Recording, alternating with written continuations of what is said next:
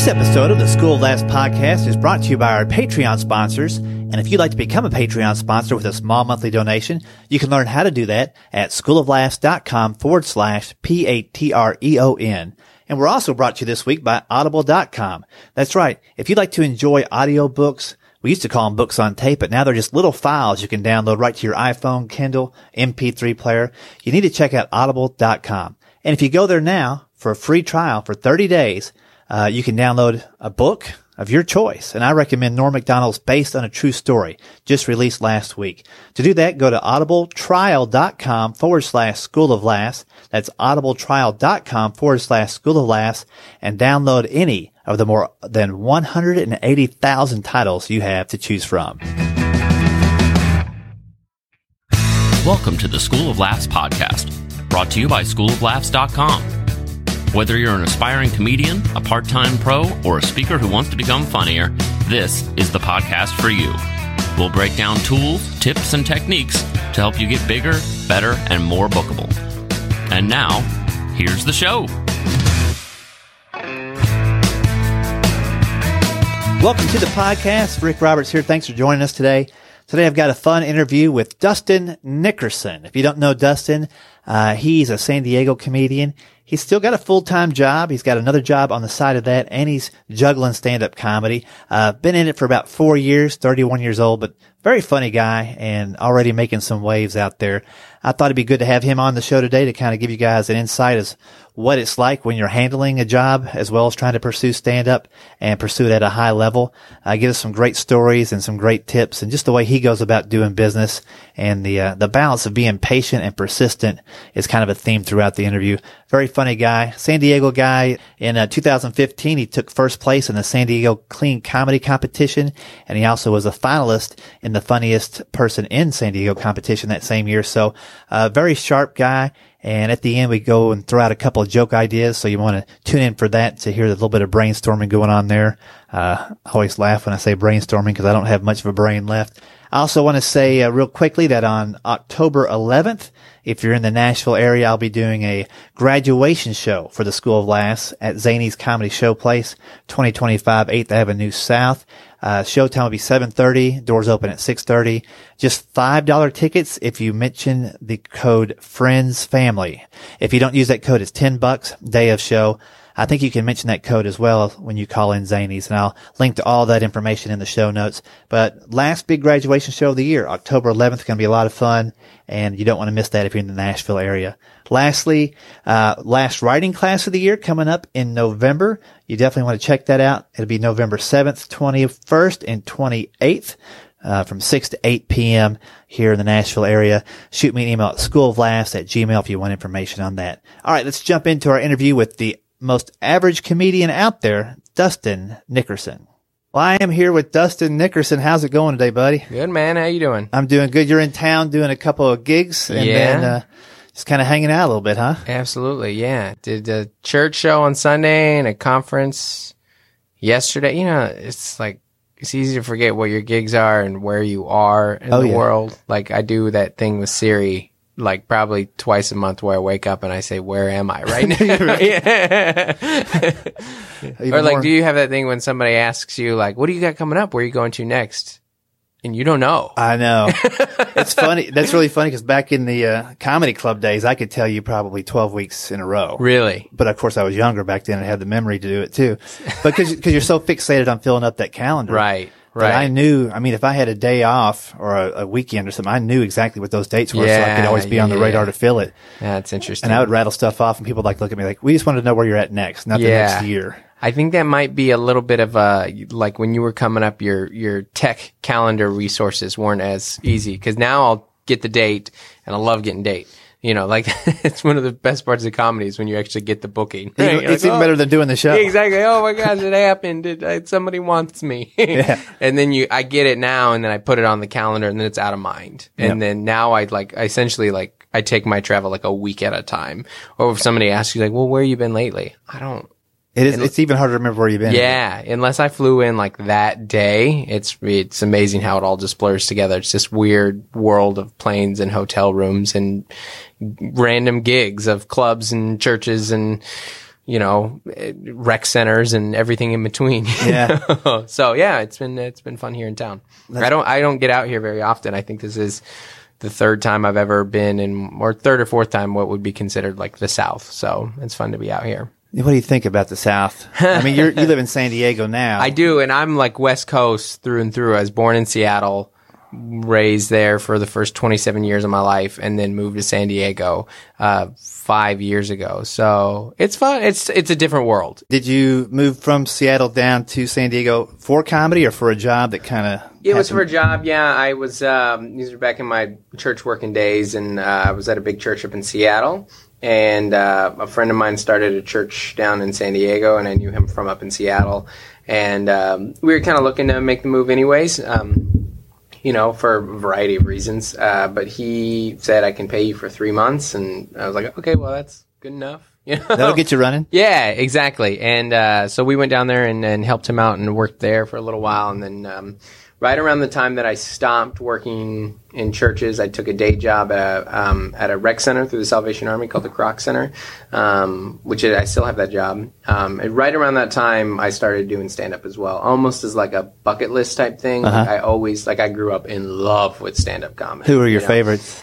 Really, I was the Comedy Central era of kid, like the half-hour specials. Okay. So, before that, when I was young, I was in love with, obviously watched a lot of SNL and some of their longer specials, like Dana Carvey, even though my comedy couldn't be less like Dana Carvey. Right. I absolutely loved, his Critics' Choice special I have memorized, and I didn't even know what the jokes were as a kid. He's doing, Hugh Grant material. Right, yeah. I'm, 6. I was like, oh, yeah, I know what this means. James Mason. Yeah, exactly. Okay, great. I'll take your word on it. Yeah. I don't know if that's an accurate impersonation, but I'll take your word.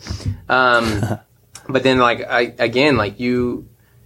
stand-up comedy in my generation was so accessible. Like the half-hour specials were everywhere. You would turn it on and it would be, Jim Gaffigan and Regan had one, and Dane Cook had one, and Nick Swartzen had one, and Pablo Francisco had one, and these were names that you just knew because Comedy Central was on, and you're like, oh, stand-up comedy. And they kind of hit right around the time that, because when I was 15, 16, 17, stuff like that, where it became an art form that you appreciated more. Because young kids, stand-up's not for them. Right. It's long form, I'm going to say something a minute 35 that pertains to something that hit at minute 7.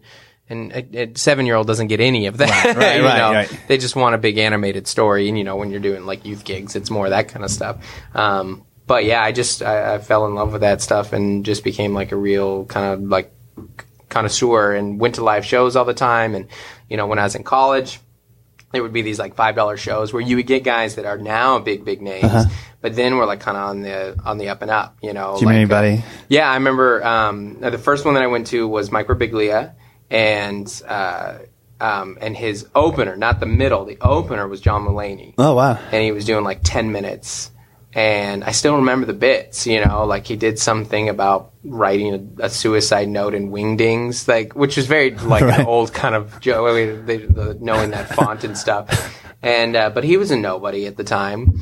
But followed his career, and then I remember Eugene Merriman and Michael Ian Black came to my school, and so. And which school was that? It was University of Washington. Okay.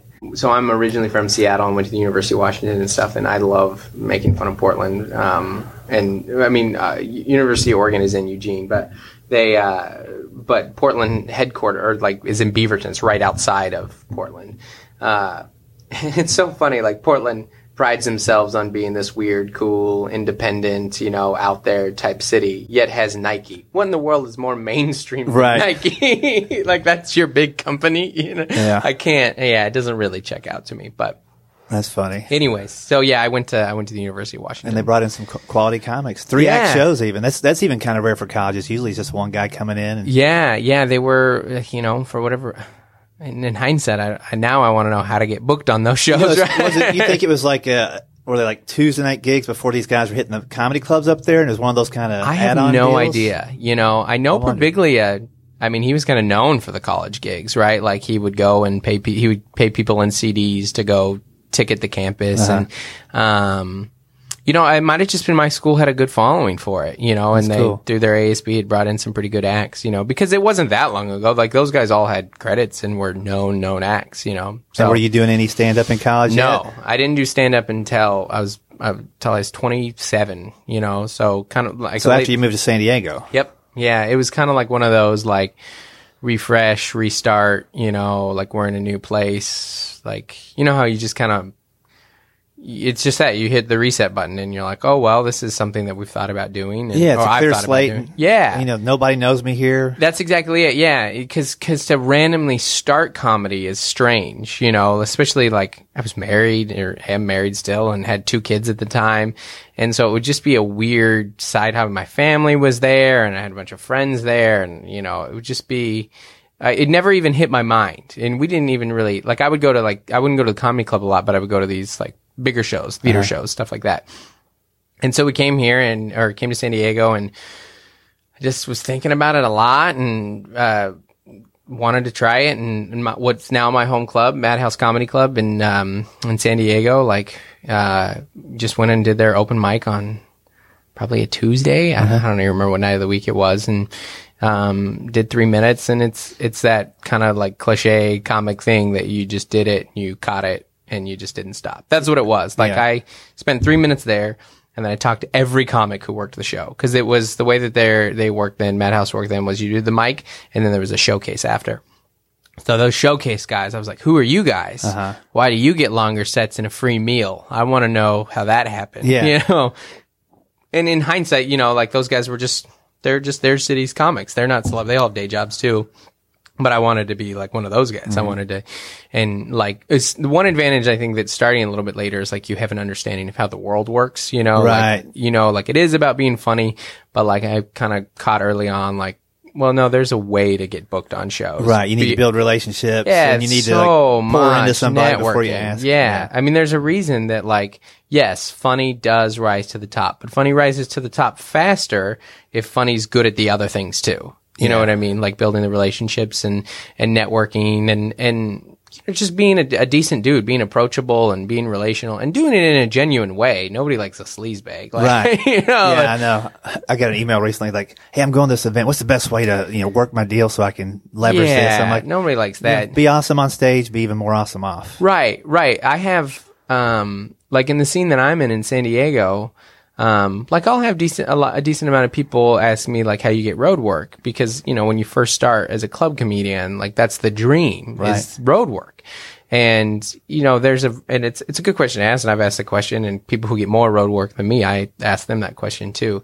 And I think there's an assumption that you just network and network and network and network. And there is an element of that, but like you have to deliver too, especially if it's a headliner that's bringing you, like you have to deliver for them and the club. Otherwise the club looks bad, you look bad, and that headliner that brought you looks bad. Right. So like there's not, you just have to be funny, like, and not just funny enough. You usually have to be pretty good funny. And sometimes when you're brought in to a new city as a nobody, you have to almost be even funnier because that local group of comics kind of hates you. Oh yeah, you're on their because you're stage. taking their feature work. Yeah, absolutely. You're on their stage. Why is this person coming in here? Who is this guy? And that's even more so. Like, just be approachable, be kind, be complimentary. Watch their sets. Compliment the jokes that you liked, and just be as like down to earth and reasonable as possible. Always thank the booker. Be grateful. All those type of things. Not that I have this huge calendar full of work, but like when people ask me those questions, like I try and emphasize that. And then some of it's just random dumb luck too. A lot, there is that too. Sometimes you just email the booker at the right time. Like, because I have 2 shows that I run, and one of them is a very established show, that is a fairly high demand show. It's been going on for like 11 years in San Diego. And, where's that one at? It's called Lestats. It's the longest running independent comedy show in San Diego, and it's fantastic. It's amazing. And it's a really like in demand room. And I try and be like as professional on top of it as I can as booking it. Cause I just took it over fairly recently. But reality is like sometimes like just when I sit down to book, like somebody emailed me recently, Yeah. like, and that's the thing at the top of the email, or they happen to hit you at the time when you have your calendar open, Right. So yeah, sometimes it is just dumb luck too. But yeah, when you're hustling and doing the things you should, you'll find people there. Yeah. And I've overstepped. I try and do that less and less now. I think early on, like I was so eager to get work, and still am. Love working. Yeah. That's why I do it, right? That I definitely probably burned some bridges of just being too squeaky of a wheel, just hitting them up too much and pestering. It's not even a probably, like I know and can give you names of people that I was like, you know what, I went too hard too soon. Like I wasn't ready, and I was too annoying, and I was just overzealous to the point that, they're like, there's such especially in Southern California, there's just so many comics, that you walk this delicate balance of being professional and being consistent and having good follow-up and just being really annoying and desperate and and them sensing that, It is tricky. Like, anytime you approach somebody and they haven't heard about you yet. Right. Then there's no reason for them really to pick up the phone. But you start taking that as resentment. I mean, there's a couple of clubs that I had a hard time getting into. And, the guys had never heard of me. Yeah. And nobody ever mentioned me to them. Who's Rick Roberts? Nobody, and who's Dustin Nickerson? We're nobodies. Yeah. But almost like I would write it down in my day runner, every Monday at 10 o'clock, call this dude. And I remember there were some people I called for like 3 years, every Monday. Yeah. And I look back now, I'm like, man, they must have just hated us. Yeah. It got to the point where who's calling? I make up a different name or something to see if they pick up. Yeah. But I was in the wrong at that point. Yeah. There's a sweet spot. There's a sweet spot of the person that goes too much and is too overzealous, and then the other person that sits back and waits for the bookings to come.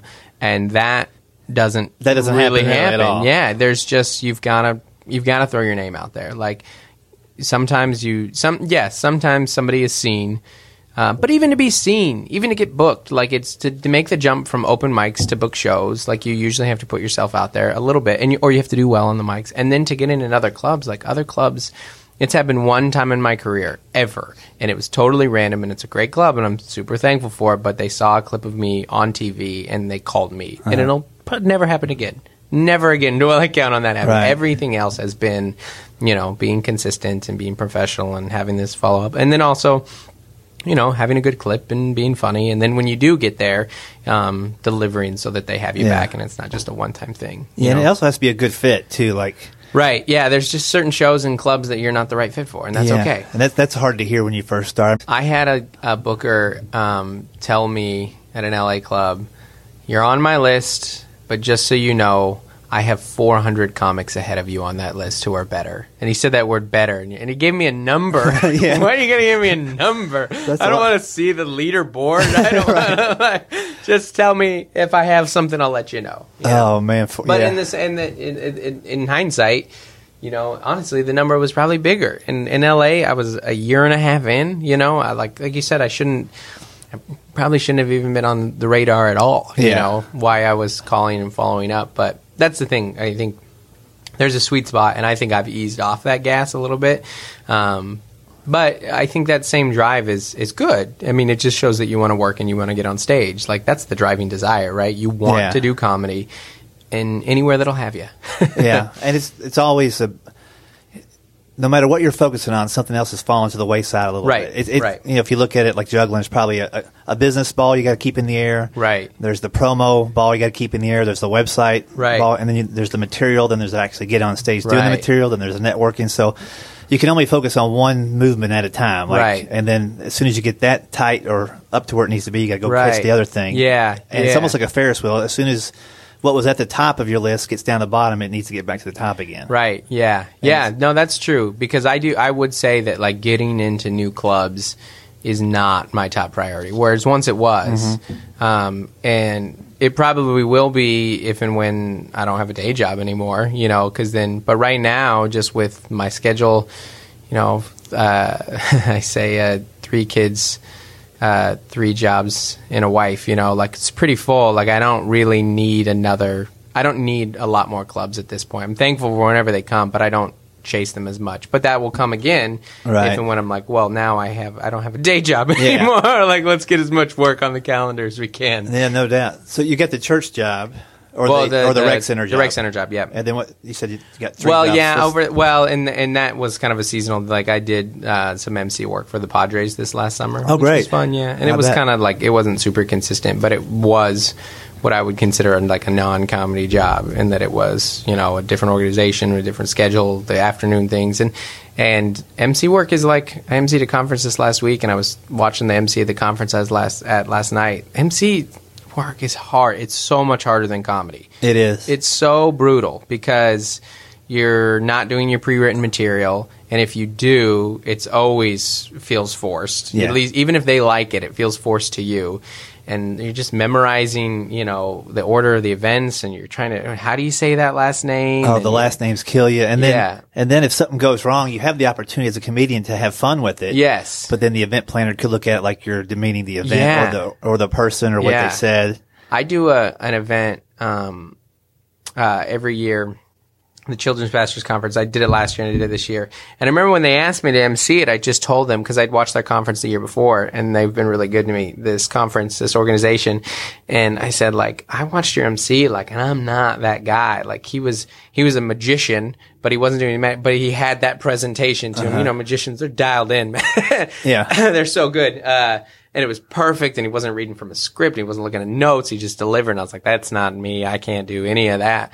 And it was, I was like, but if you want like someone to be like kind of fun and lighthearted and do some like, you know, some jokes and stuff like that. And they said, okay, yeah, let's do that. And like, maybe you'll do an announcement or two. And I did that. I did my jokes and it went well. And then I did the announcement and botched the announcement. And then so they stopped having me do announcements. Like, just do the jokes.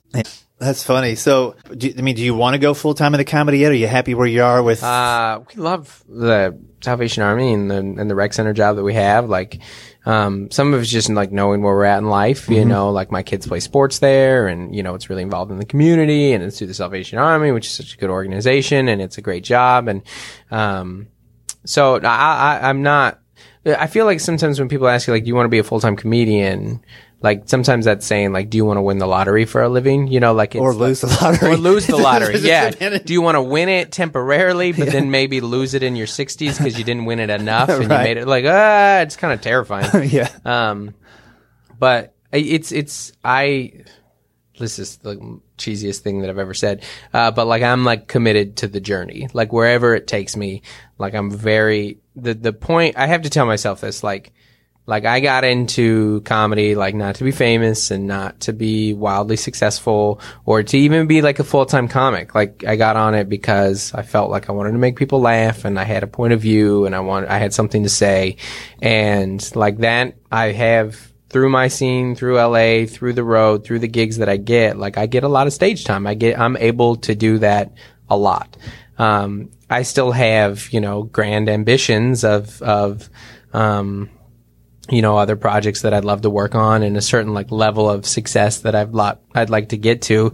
But I also understand that, like, I'm a 4-year guy, like which is new by comedy standards. And I'm really thankful and grateful for the work that I have right now, and just want to keep working to get like as funny as I can. I don't want to release stuff before I should. It's very different than when I first started. The first year I was like, I need to record an album now, right? Like, look at all these things that I say. Right. And now I'm much more in like let's hold back. Let's just continue to hone the craft and get as good as this as I can, you know. But yeah, like, if NBC wants to build a sitcom around me, sure, I'm on board with that. Right. You know? But like, that stuff, I feel like that stuff is so impossible to predict that it's in the dream category. And if it happens, it's fantastic. But I'm very, very content, like, with what me and my family are living, you know, right now in San Diego. So I was going to say, you know, if you've got a job that allows you to travel this much, right? I mean, what's the relationship there? I guess you could. Yeah, I mean, they're pretty. Yeah, I mean, you know, what you end up doing is you just use a lot of your vacation time for travel. And, you know, I do travel, but I don't do long runs very often. You know, like, only on occasion, you know, like a lot of the clubs that try and string together work, you know, like you're doing the loony bins and they want to do a month of work. You know, like, I can do a week. I can give you a week max. And even those are more strenuous. But like a lot of the clubs that I work are Thursday through Sunday clubs or even Friday through Saturday clubs. And I can just kind of work it where I do a 5-day work week, Sunday through Thursday, and I leave on Friday, or I take one vacation day and I can just, go on the weekend. And some of it too, it's nice to not have the pressure of the comedy income. Like I don't say that too. It's really nice because, I know if and when I make the jump, you have this pressure. Like I have to net the most amount of money possible. Right. I have to spend the least amount of money. I can't eat while I'm gone. Right. I have to sell as many t-shirts as I can. I have to do all this stuff. Whereas now, I'll be like, they're like, hey, you want to go to Tucson or Albuquerque or wherever club you're working for like $300 or whatever. And you're like, ugh. But then I'll look at it as like, well, get a hotel for 2 nights. I can just bring my family. And then, I bring my family a decent amount of the time that we travel, which makes it a lot easier. But if I were a full-time comic, I couldn't do that. The pressure part of it and the income part of it right. would change. It would even seep into your persona on stage a little bit. If you're at a club that maybe was the first club of a chain, right? Like, if I do good here, I can get booked in 12 other. Right. And you needed the pressure. They had the pressure of the income. Right. It would change how you were on stage, and absolutely, you might resent the audience for not responding big enough or something. Whereas now you're like, okay, I've got the job. Yeah. Which it should relax you on stage comedy wise. Sure. Which makes your comedy better. Yeah. Yeah. So you change that one dynamic. There's less desperation. Yeah. There isn't a pressure. I can get up most nights in my city, and between that and LA and playing the West Coast and the Southwest, there's stage time. Once you kind of get established and known in those, and you have certain clubs that are working you regularly, and clubs and churches and all the other places that you play, you don't have to work the road to get on stage. Now the road's helpful for longer sets, for sure. Yeah. And that's why the road's important when you start wanting to feature, get ready to headline. Those are harder to find, in LA and even San Diego to some extent. But the stage time is there. And so there's less of that. You can have a day job and do comedy most nights. And I have enough full-time comic friends that wish they had a day job, or you can even sense it's not the day job they miss, it's the financial piece. Yeah. Just the insurance piece. Yeah, exactly. Yeah. Especially if they're married with kids. And I think that in some circles there's a stigma of you're not a real comic if you have this, but that's silly, Yeah, I think any comic that holds on to that stigma is in the wrong generation now, because or they're in denial, or they don't have a primary skill besides comedy. Right. Which at some point you kind of work yourself out of if you do comedy all the time. Yeah. I think I agree with that as well. Yeah. At this point, I'm choosing a day job instead of that type of road work, Yeah. For a lot of different reasons. No, that's smart. Would you like to try to work on some material real quick before we get out of here? Sure. Yeah. This is a bit that I've done maybe 2 or 3 times on stage. It's not even a bit. It's a true story. The premise, the idea for it is that kids are useless, from a functional standpoint. They don't they don't help in the home. Maybe when they get a little bit older, they do the easiest chores, but they're far more burdensome than they are helpful, especially at a young age. And I did this, I wanted to do this social, experiment with my kids where I've always wondered, if something happened to me, what would they do? If I had a heart attack, or I passed out, what would they do? And so I'm on, whenever I get home, my kids, they'll yell, everybody on the trampoline. Me and the 3 kids will go wrestle on the trampoline. And so I'm wrestling with my boy and middle girl, Joel and Gloria. And Joel, hits me, a kind of a knee to the head where it was conceivable that it would knock me unconscious. This is the story that I've been telling. So I was like, well, let's see. This is my opportunity. Let's see what would happen. And man, did they disappoint. I go unconscious. So I go limp on the trampoline and I just lay there in the fetal position. And for 5 minutes, nothing changed. They just kept jumping. They just kept jumping on me. I was just doing some silly game. And at some point I was like, maybe this is good. They see through it. But I was like, there's no reason that they should think that I'm not unconscious. They understand that people can get knocked out 9 and 6 there, but why are they not stopping? They're like, his ribs are exposed. Get him, And then Like, and then they went to go, and this is where actually there's a little bit of a dip in the story, like on stage at least. Like, then they just started to do like every inappropriate thing that, like, it's almost like they were testing to see if I was like, well, this will get him out. Like, they started to like slap my butt, you know, and started saying potty words and like, just to like, well, this will snap him out. And then I still didn't. So then I'm trying to figure out like, well, do they believe me? And then after about 10 minutes of this, they just left. They didn't go tell anyone. Like, I couldn't tell if they just got, like, if they were like, no, he's faking it and they got bored, or something was actually wrong and they were just bored too. But either way, they just left. And, so it's a story that I'm trying to work out on stage. And just as I told it is, gospel truth. Like, that's how, so I'm trying to figure out the beats of it a little bit. Yeah. But the way that the story goes on stage is it really, the kids are useless thing hits at the first bit, and then beat, and then the next thing of, how nothing changed. That line always hits. For the first 5 minutes, nothing changed. Right. Like, they just continued to do it. And now it's like, continue to tell the story, and then I'm trying to figure out like the button at the end. Like, how can I make it absolute funniest that they just left me there? You know what I mean? I think it's where they go when they leave you. Oh, yeah. They went in to eat. That's what they went did. in to eat, or they did something, watched a TV show that was about, they watched Survivor, they watched they went somewhere and watched a TV show that would have gave them the information to like save you or something. And they still didn't do anything. And they still didn't do anything. Well, what they did do is they went in and eat.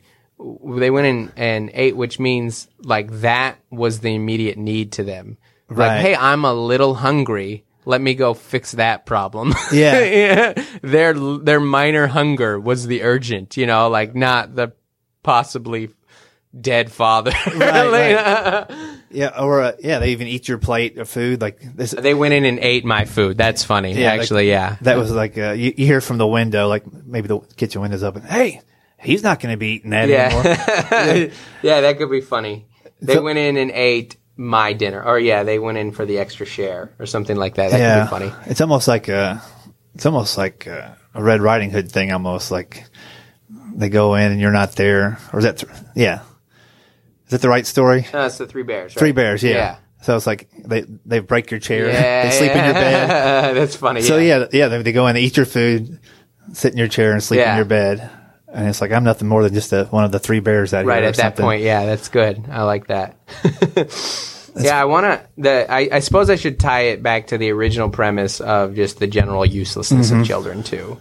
I'm not quite sure. Anytime I tell stories, I do want them to be, I don't like when I break out of like, you know what I mean? When you tell a story on stage and it's believable. And then like at the end, it kind of took a twist that you're like, oh no, that you went fiction at the end of it. Yeah. And then you're not sure how much of the story was real at all.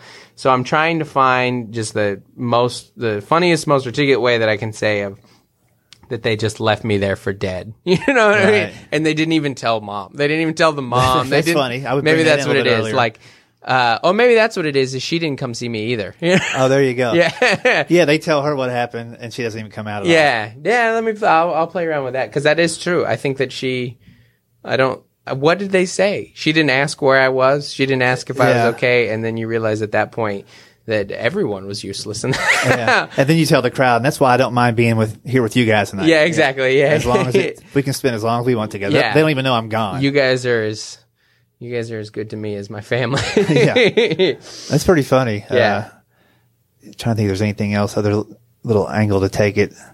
I think, this is somewhat related, but like I do play a lot of games with my kids that involve me just laying down. Oh, you learned that early as a parent. Yeah. I judge the quality of a dad based on the amount of games that he's created where his whole job is just to lay down. Yeah. Like we have games called like Wake the Sleeping Gorilla. And maybe that's why they didn't do anything because it's like the gorilla's too sleepy. Yeah, maybe. Maybe that you know what, that's backfired on me. Maybe that's where I can tie it in. I could tell that story first and then say how that backfired on me. Because if something ever did happen, maybe that's the arc of the story is that I can tell it that way. I can set up like I judge a dad by the quality of games he's invented that involve him just laying down. Right. Tell Wake the Sleeping Gorilla. And then I wondered if this had backfired and if my kids are generally kind of useless because they can't tell the difference between whether or not I'm faking it and then tell that story. I like that arc. Yeah, that's pretty good. Yeah. Come back around on it. Yeah. Well, plus, I'll eat up more stage time that way. That's good. Cool. I'll let that marinate too. I might think of something after we wrap up today. Cool. So I've got one. I think I actually threw this premise out on the podcast like a year ago. And, yeah. Got to check in for my flight tomorrow, but I'll do that in a minute. So here's the reality.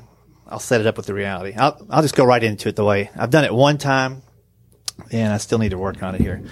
So I have a 4-year-old has a hard time with L's and R's. Okay. And sometimes it's just hard to understand what she's saying.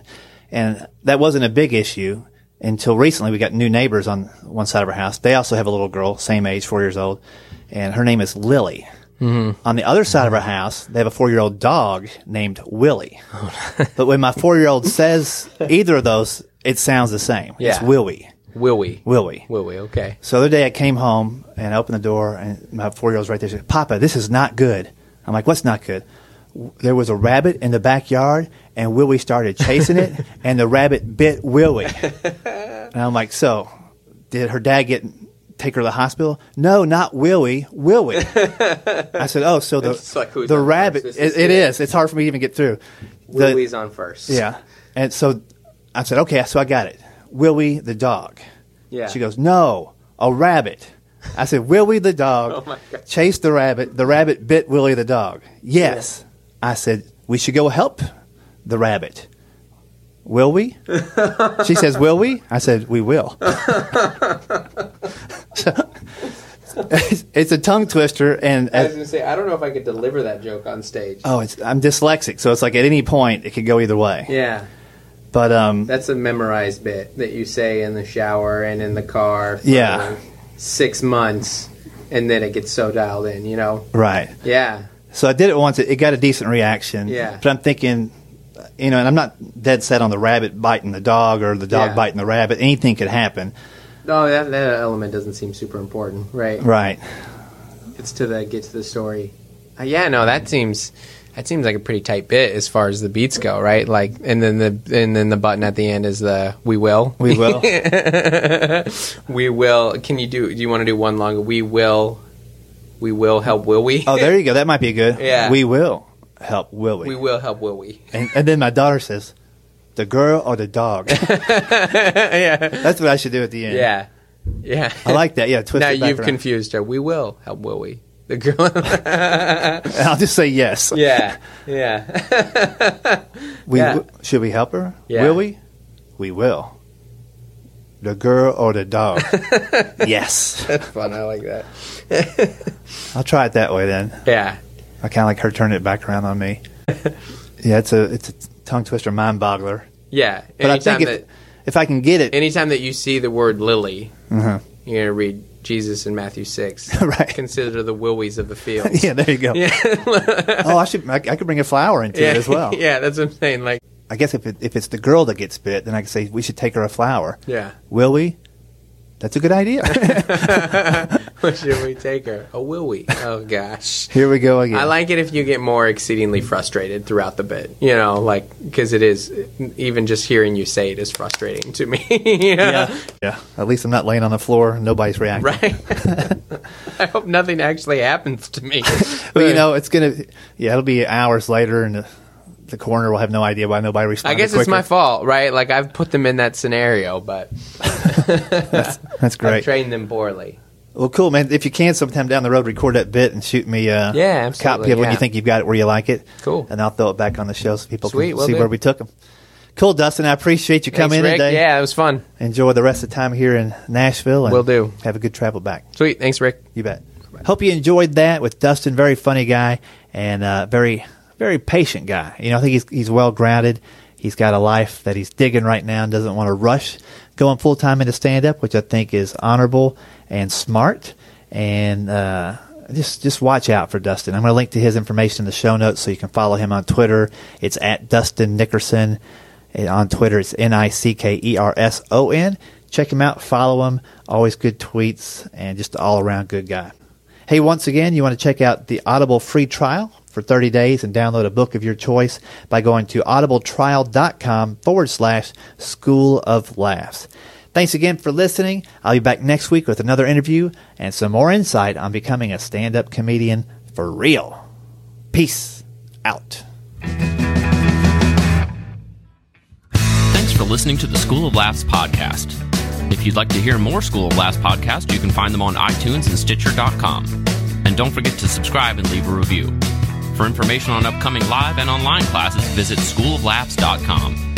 Until next time, stay tuned, stay focused, and stay funny.